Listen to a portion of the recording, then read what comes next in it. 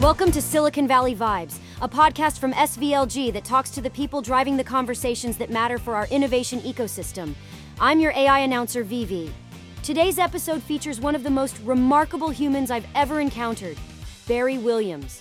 Barry shares about his life, his legacy, his lessons, his Black corporate director's time capsule project, and finally, his Black director's video archive project. And delivering this incredible content to your biological audio receptacles. See what I did there? Are our SVLG hosts, Nadia Anderson, Chief of Staff and SVP of Strategy, as well as her co-host Peter Munoz, General Counsel and SVP of Tech and Innovation. Welcome to the show. I'm Nadia Anderson. And I'm Peter Munoz, and we're excited to be bringing you Silicon Valley Vibes. On this very special episode of SVV, I spent the afternoon talking with Barry Lawson Williams about his life, his legacy, his lessons, his work on Black corporate directors' time capsule project, and finally, his Black directors' video archive project. This conversation was absolutely like sitting at the feet of elders, listening to them give you game, but also talk about all the things that they have seen and experienced in their lifetime. Incredible things that we all should know about. Nadia, I loved listening in on your conversation. This was so informative to me, and I really loved Barry's approach to leadership by being your true, authentic self, even sometimes when you're the only person who might have your background in a particular room or corporate setting. But I really was inspired by his message.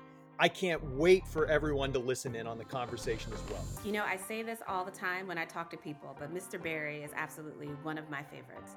So you all are in for a treat. Let's take a listen. We are joined today by Mr. Barry Williams, who is known not only for his savvy professionally, but also for his work when it comes to Black corporate boards of directors. So thank you for joining us today.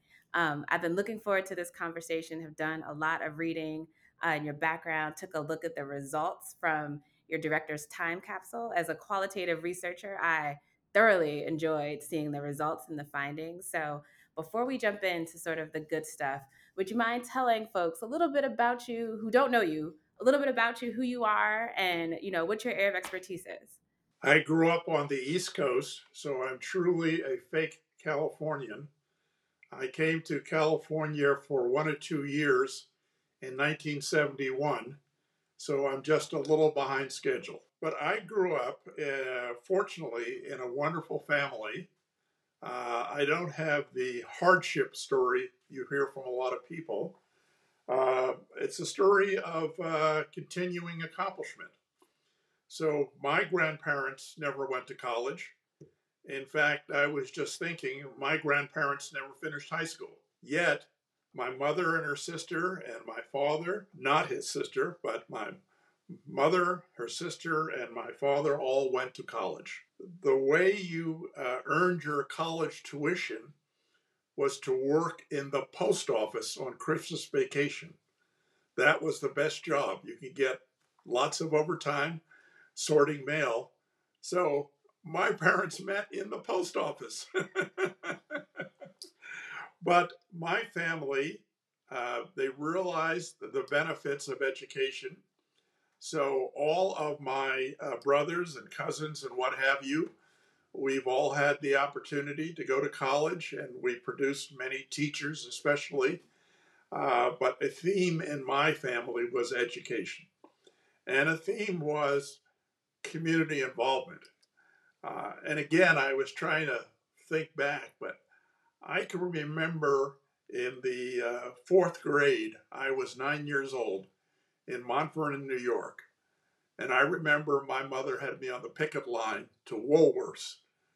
Woolworths was the main department store downtown, and they wouldn't hire Black people. And all of their customers were, most of them were Black and brown and what have you. They wouldn't give jobs to Black people.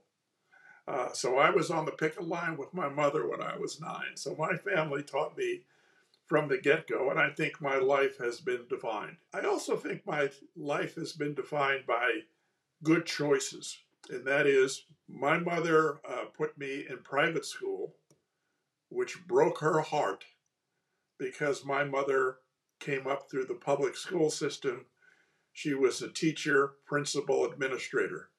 But she thought I'd get paid a little more attention to if I went to private school. So I actually went to private school starting in the 7th grade and then went away to school at my choice, really, for high school. And I went to your typical New England prep school, which was a feeder for the Ivy League. So I wound up getting educated at Harvard and getting more degrees than I should have probably. But I went to undergraduate, then I had a fellowship for a year, then I went to, was a member of the first combined program in the Law and Business School. Work-wise, I didn't have many people in my family who were in business. Back in those days, as the choices were, you became a teacher, lawyer, doctor, or minister. So I chose law. So as I said, I went to law school and decided that I'd start out in business and then come back to law. So I only thought of business as a way to enable me to be a better corporate lawyer. I joined McKinsey, the international consulting firm, because that was like business 101, teach you about the world and management. And I was there for 7 years, and I had a tremendous career there because I got to live in Latin America with McKinsey for close to 4 years. After McKinsey, I went to work for an international construction company, Bechtel, and that's because I wanted to sort of really focus more on finance and investments, and that's what I did. And then I went on my own. Along the way, I served in numerous corporate boards. I think I got on my first corporate board when I was 38 without a search firm naming me, obviously without being a CEO and not even a corporate officer. So I've been blessed, and I've been on like 16 public company boards in my career. And I retired 8 years ago or 9 years ago. And since then, I've been dedicating my effort to getting more Blacks on boards. I thought it was a tremendous experience. And I think there's a big myth out of there that there are just not a lot of qualified candidates.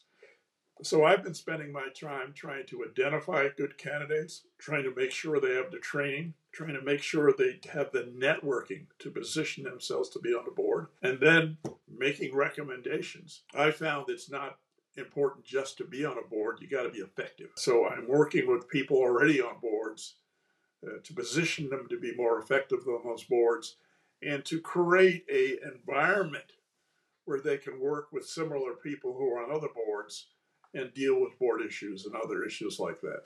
My professional history and my personal history is a reflection of those two themes that I mentioned that my family stood for, and that is education, and I've used education to increase my access to opportunity.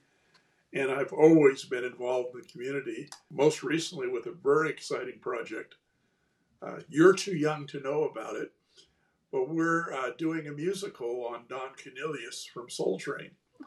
And it's called Soul Train, the hippest show in town. And hopefully it'll go to Broadway, but I worked on that project for the last several months. And I think it's very important that Black and brown stories be told, that the next generation be aware of those stories, and they be told by Black and brown people. Now, so I want to start with that last point. I do remember Soul Train. I watched it back in the day. It used to come in on Saturday. I remember seeing photos of Don Cornelius with the big afro. My favorite part was when folks came down the Soul Train line. And even watched the iterations into, I would say, my more formative years when Shamar Moore was the one who was being the host after, Don Cornelius's retirement and in transition. So it's definitely a good time. It's definitely a cultural moment. And I'm excited to hear that you are working on it and fully agree with the importance of those legacy shows that were so important and are so important to our rich history being told by people who experienced it firsthand and look like us. A couple things that you said a lot of stuff there that I wrote down and want to pull on. But the first piece I want to talk about is that opportunity. And I love how you phrased you had the opportunity to go to college and the fact that the groundwork was laid sort of for you to be able to take advantage of things. And there were some tough choices and some good choices that your parents and other people made on your behalf. For example, going to private school and kind of put you on a track to be able to get into these places and spaces.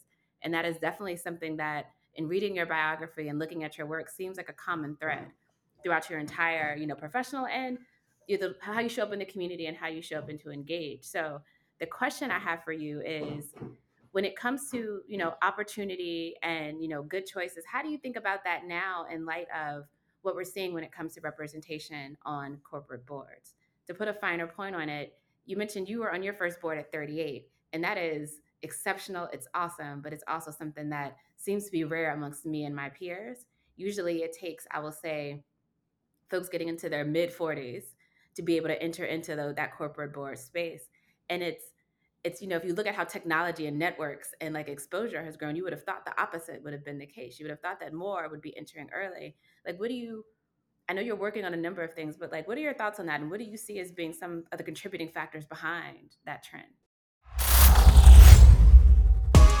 Silicon Valley Vibes will be back after this quick message. Hi, I'm Nadia Ahmad, Silicon Valley Leadership Group Foundation board member and serving on the Turkey Trot Steering Committee. I'm inviting and encouraging all of you, your coworkers, friends, and family to kick off Thanksgiving Day with the 19th annual Applied Materials Silicon Valley Turkey Trot, the largest Thanksgiving Day race in the country. Participation is welcome both in person or virtual from anywhere in the world. The trot directly supports 4 charities: the Healthier Kids Foundation, the Health Trust, Second Harvest of Silicon Valley, and Santa Cruz County. It's a Thanksgiving tradition supporting your health while supporting the health and wellness of our community. Please go to svturkeytrot.com for information. We hope to see you there. Hey everyone, it's your favorite AI VV, and now back to the show. Welcome back to SVV. What was interesting in this first part of the conversation was absolutely hearing about Mr. Barry's bio. And it's something that resonates with a lot of us, but also something that may be a little bit new and unique to some of us who are listening.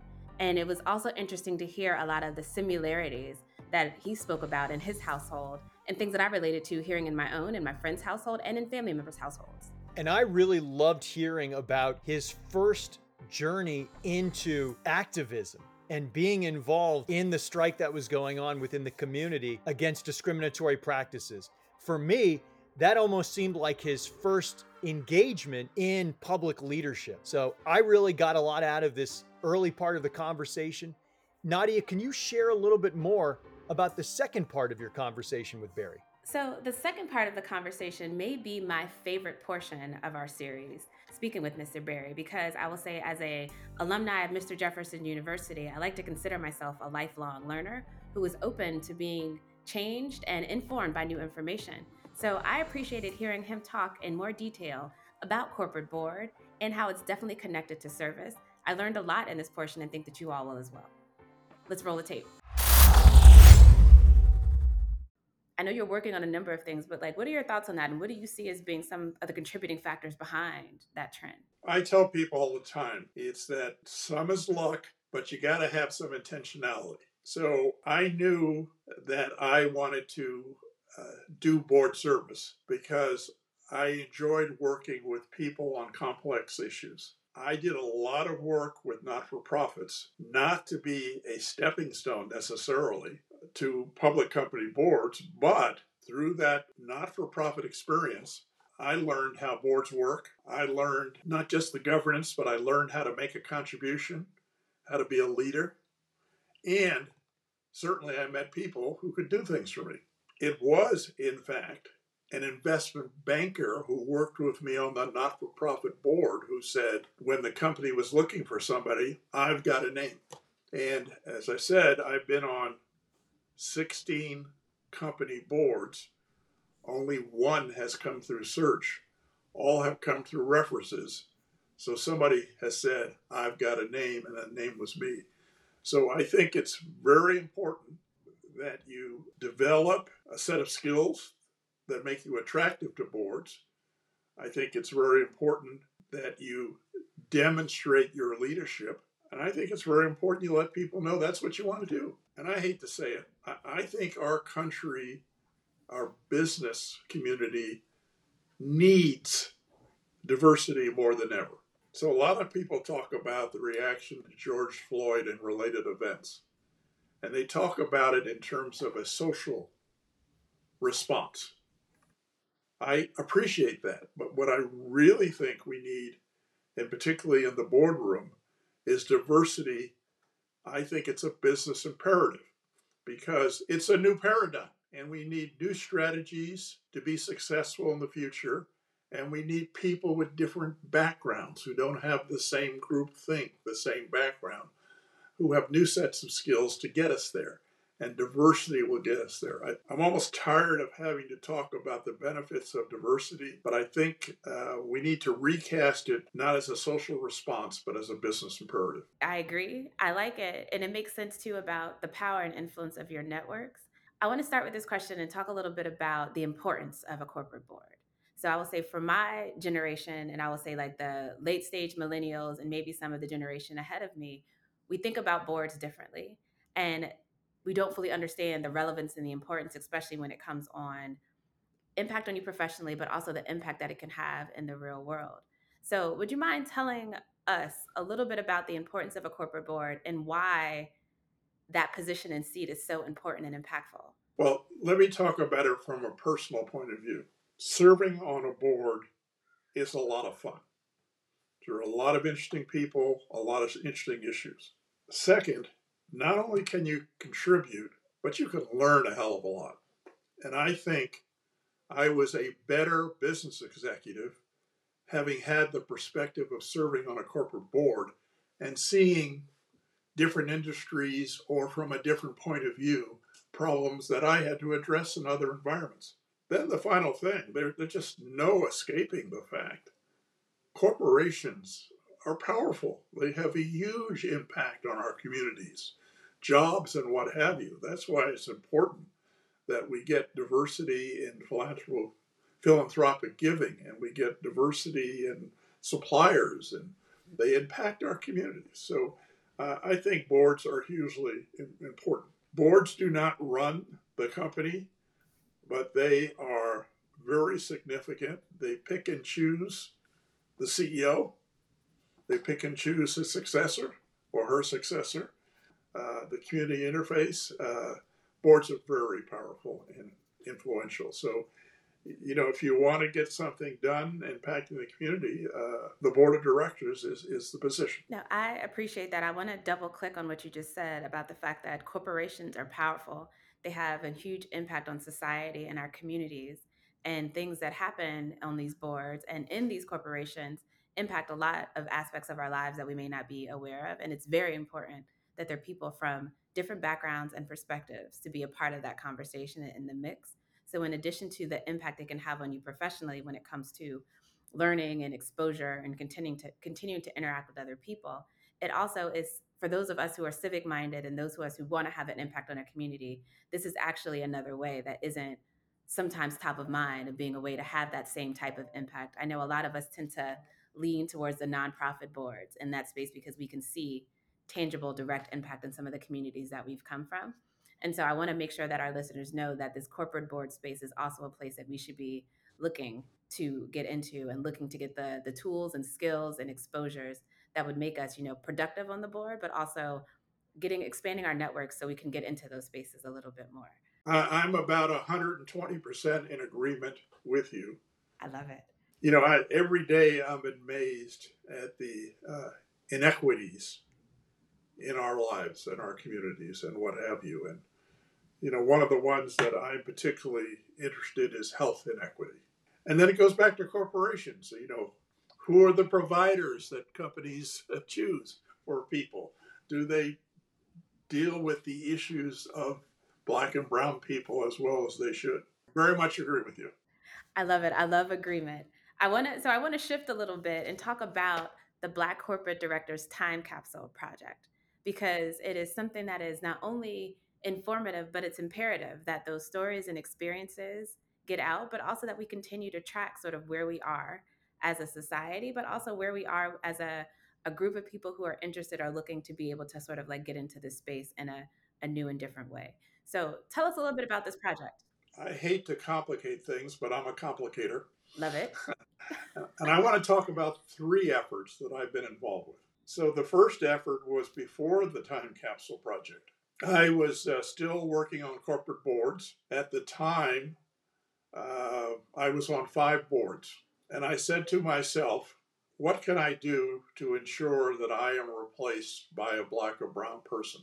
Of those 5, I was successful in only 2. I did the same effort in each one. There were competing needs that made me unsuccessful. I didn't have the CEO commitment as well as in certain ones as in others. And in one case, a woman, majority woman that I recommended got the position. But it just shows you diversity is hard to get into the fabric of the corporation. While I was doing that, really I came across my first study. And that was that there was a study by the Black Corporate Directors, which is a nice networking organization of existing corporate directors. This was about, I'd say about 8 years ago. It said that 75% Fortune 100 companies had a Black director. So we were sitting there, glass half empty, glass half full. Is it good that at least 75 have? Is it terrible that 25 don't? I sat there and I said, wait a second. Let me go back to California and the Bay Area and do my own study. So I studied top 25 or 30 companies in the Bay Area. And instead of 75% having a Black director, the number was 25. And then when you added the tech companies in, some of whom were private, the number went down to single digit. So I did 2 things. I assembled a list of all the Black directors that I knew of and the Black CEOs just in the Bay Area, and came up with a list of 30 people and said, hey, if you wanted a director, here are people who are directors in other geographies or who are CEOs who are perfect candidates. Why don't you start with them? And then I went to every single CEO or director, minority and majority that I could, and broadcast the results and the availability of top-notch people. So that was my first study, and I'd say roughly that was 8 years ago. Just before the pandemic, I did the Time Capsule Project, which I thought would be my last project, but it's not. And the Time Capsule Project, what I did is essentially I interviewed 50 leading Black corporate directors about their corporate experiences and came up with some very interesting results. I thought the most interesting result was the lack of a consensus on the outlook for Black directors. So this was pre-pandemic, pre-George Floyd. Some people thought, look good. Some people said, it'll stay the same. And some people said it'll decline. There are industries that we are, as Black candidates, are not getting a fair shot. And people thought that technology in particular was an area, but also private equity, but particularly technology. And then the third one was, it's very important you understand how I asked the question. I said, when you think of your board service, what would you think you had done differently? What do you wish that you had done differently? And I say that because I didn't ask the diversity question. I didn't constrain it, color it, whatever. The answer was, and pretty strongly, we all wish we talked about diversity louder, sooner, more often. And the reason for that is, in my generation, when you got on a board, you didn't want to be labeled the Black director. You didn't want to be labeled the single issue director. So you shied away from advocating diversity. I think most people in my generation, over time, got more and more vocal about diversity. But I found that very interesting. If everybody talked about the board service, it was the diversity issue that people pointed to. I thought my work was done, but a lot has happened post-pandemic. We've had the George Floyd incidents. We've had a lot of state mandates and investor reactions. We've had reactions to Supreme Court decisions. And I thought that it would be good to do another study. And the study would be post-pandemic and to see if things have changed. So now I'm embarking on what I call the Black Corporate Directors Video Archive Project. And I have so far interviewed 40 leading Black corporate directors. Going to do another 30 because I want to get the right sample size, focusing on 3 areas. One is, what was your trajectory to getting on a board? In essence, do you have to be a CEO or COO to be on a board? And I really want to encourage people who are not CEOs or COOs to think about board service, because there are many people who've gotten on who are not in that position. I also want to encourage people from non-traditional areas who have great skill sets to think about boards. And I'm thinking about people in higher education, the military, places like that. So then the second area that I have questions is, how do you become effective on a board? How do you make a contribution? What committees? What allies? What board style? And then the final area is this whole area of what's the outlook for the future? And, what's the role of search firms, nom and government committees, existing Black directors? Hope to get it finished by the first quarter of next year. I'm a little out in front of my headlights. If anybody wants to contribute, make a charitable contribution, corporations, I'm available. No, I've raised about half the money I need. I have additional prospects, but I'm finding this work more than confirming about what I set out to do, and therefore I want to do it right. I want to interview the right people. I want to do it in person. And that has taken more money than I've raised so far, but we'll get there. We'll be back with more Silicon Valley vibes after this. Hey everyone, Becca Killian here, Manager of Events for Silicon Valley Leadership Group, with a reminder to register for this year's 45th Annual Forum presented by Amazon and PG&E. Our marquee event will take place on December 14th at Levi Stadium, home of the San Francisco 49ers. Open to all SVLG member company employees. This event will spark discussions on AI and its impact on elections. Don't miss a chance to hear about our Rising Startup Initiative and exclusive networking with industry leaders, innovators, and policymakers at the cocktail reception. For more information on this event and to register, please go to svlg.org/events. We hope to see you there. Hey everyone, it's your favorite AI VV, and now back to the show. Welcome back to SVV. So Nadia, can you share a little bit about the final part of your conversation with Barry? So the final part of my conversation brings everything home. It is the shout, as you would call it. Meaning, this is the part that I think people should sit with, should think about, should also contemplate what it means for themselves. For those who have dreams and desires of being on boards, he gives you some game on how you should be thinking about it. I think for others in this space, it gives you some insight on the effectiveness and impact that being on a corporate board could have. So for me, this last portion has a little bit of something for everybody, regardless of where you see yourself and what your goals are professionally. Let's check it out. I'm finding this work more than confirming about what I set out to do, and therefore I want to do it right. I want to interview the right people. I want to do it in person, and that has taken more money than I've raised so far, but we'll get there. No, I love it, because it's literally like you were doing multiple dissertations. Like each project could be a full-fledged dissertation with the research methods there. I appreciate for sure the fact that you went out and did your own research to collect the numbers to see what was really happening, even though you knew that there was this 75%, stat out there, which definitely proves 100% that the numbers can be cut different ways, and it takes somebody with intentionality to do the research in a way to figure out what's actually happening and understanding it, so you can put the right treatment or the right course in place in order to be able to grow the numbers to a degree. That piece that you mentioned about not getting a fair shot at certain types of boards definitely stood out to me, and I'm sure it's something that is still pervasive to this day. We saw lots of movement post the pandemic, post George Floyd, when it came to a lot of corporate boards beginning to think about diversity in that way, and beginning to add, Black people specifically to the board, even though there are representation gaps when it comes to our Latino brothers and sisters and others in the space as well. And I think that your question is the one that I pulled out from your report that I did want to talk to you a little bit about, is the fact that many said that they would have focused on diversity differently when they got into this seat.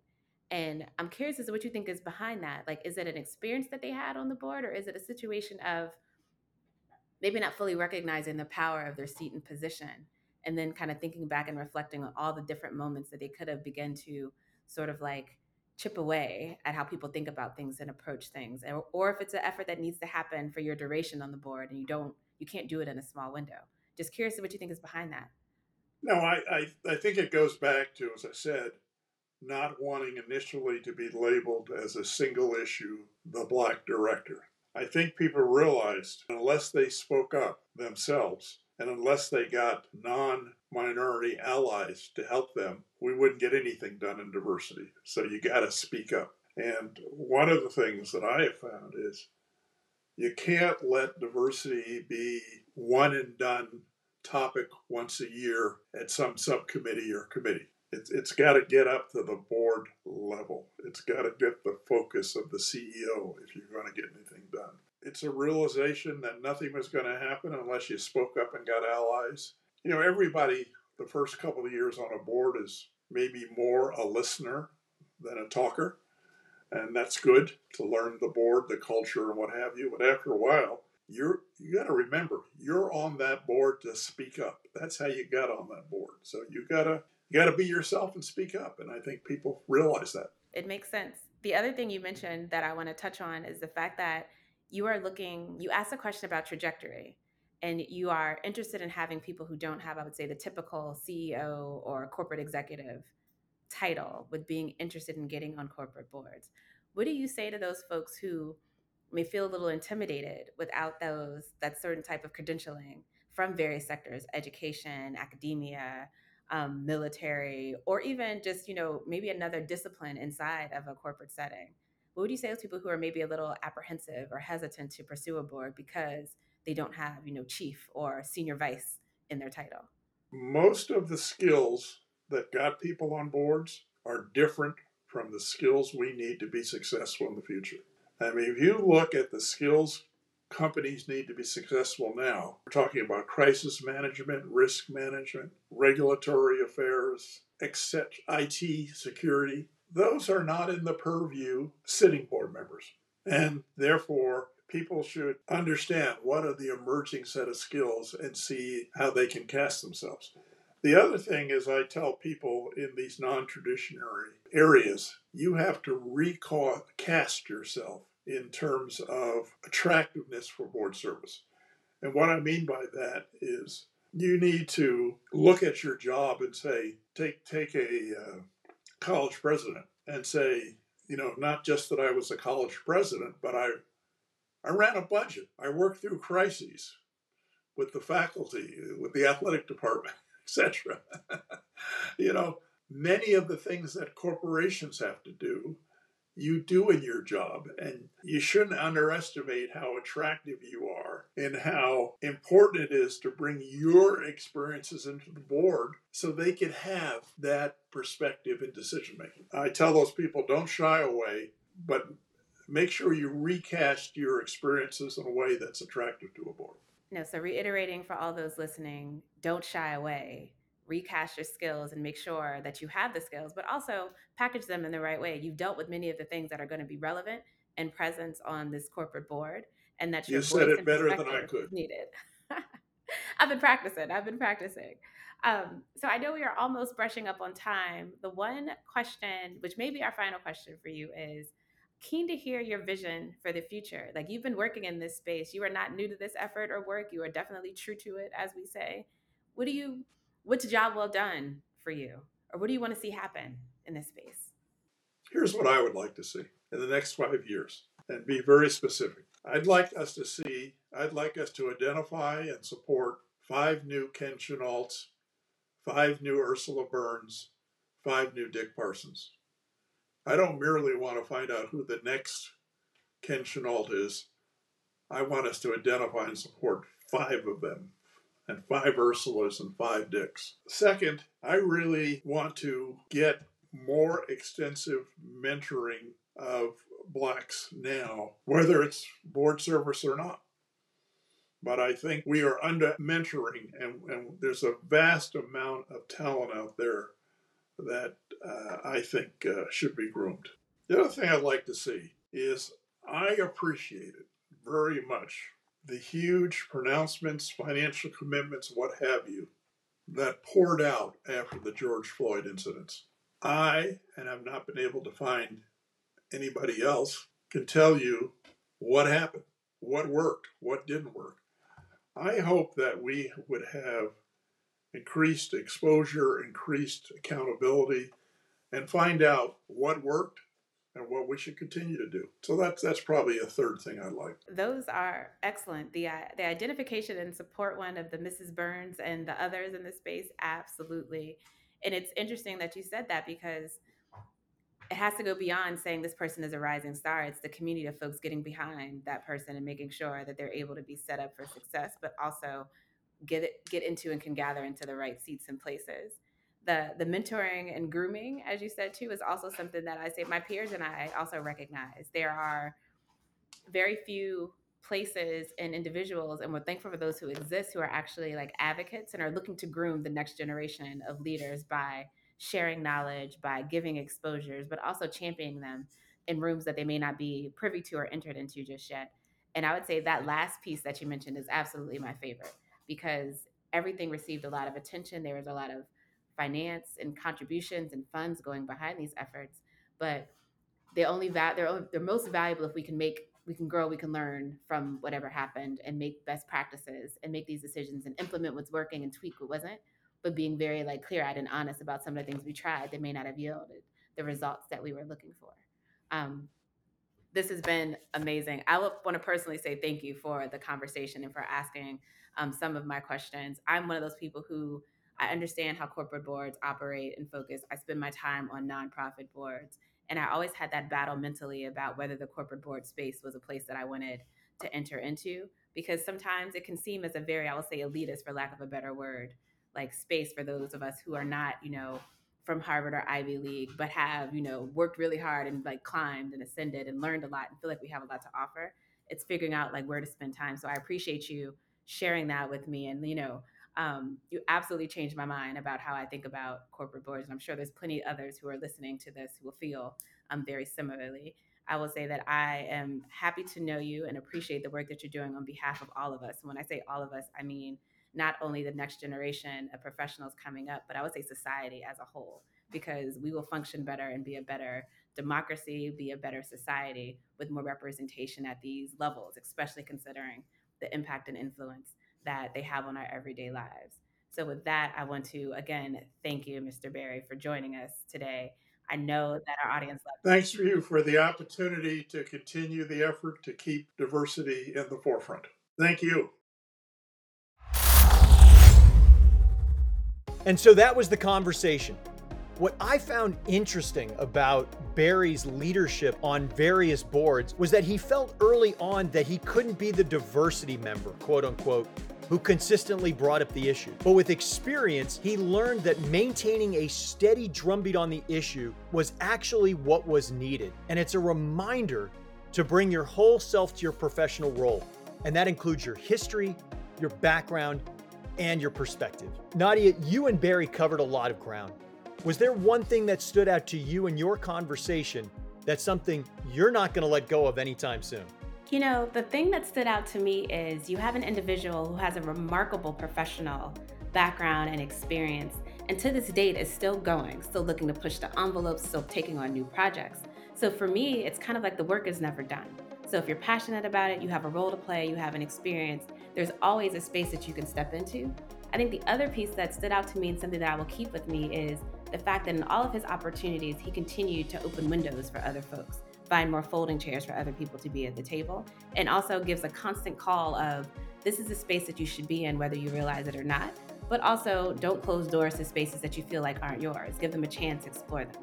So those are just a few of the gems and lessons that I plan on holding on tightly to as I continue to proceed professionally. And that wraps this episode of Silicon Valley Vibes. Please like, share, and subscribe. And remember, with millions of stories in Silicon Valley, you can't always get all the details, but you can get the vibes.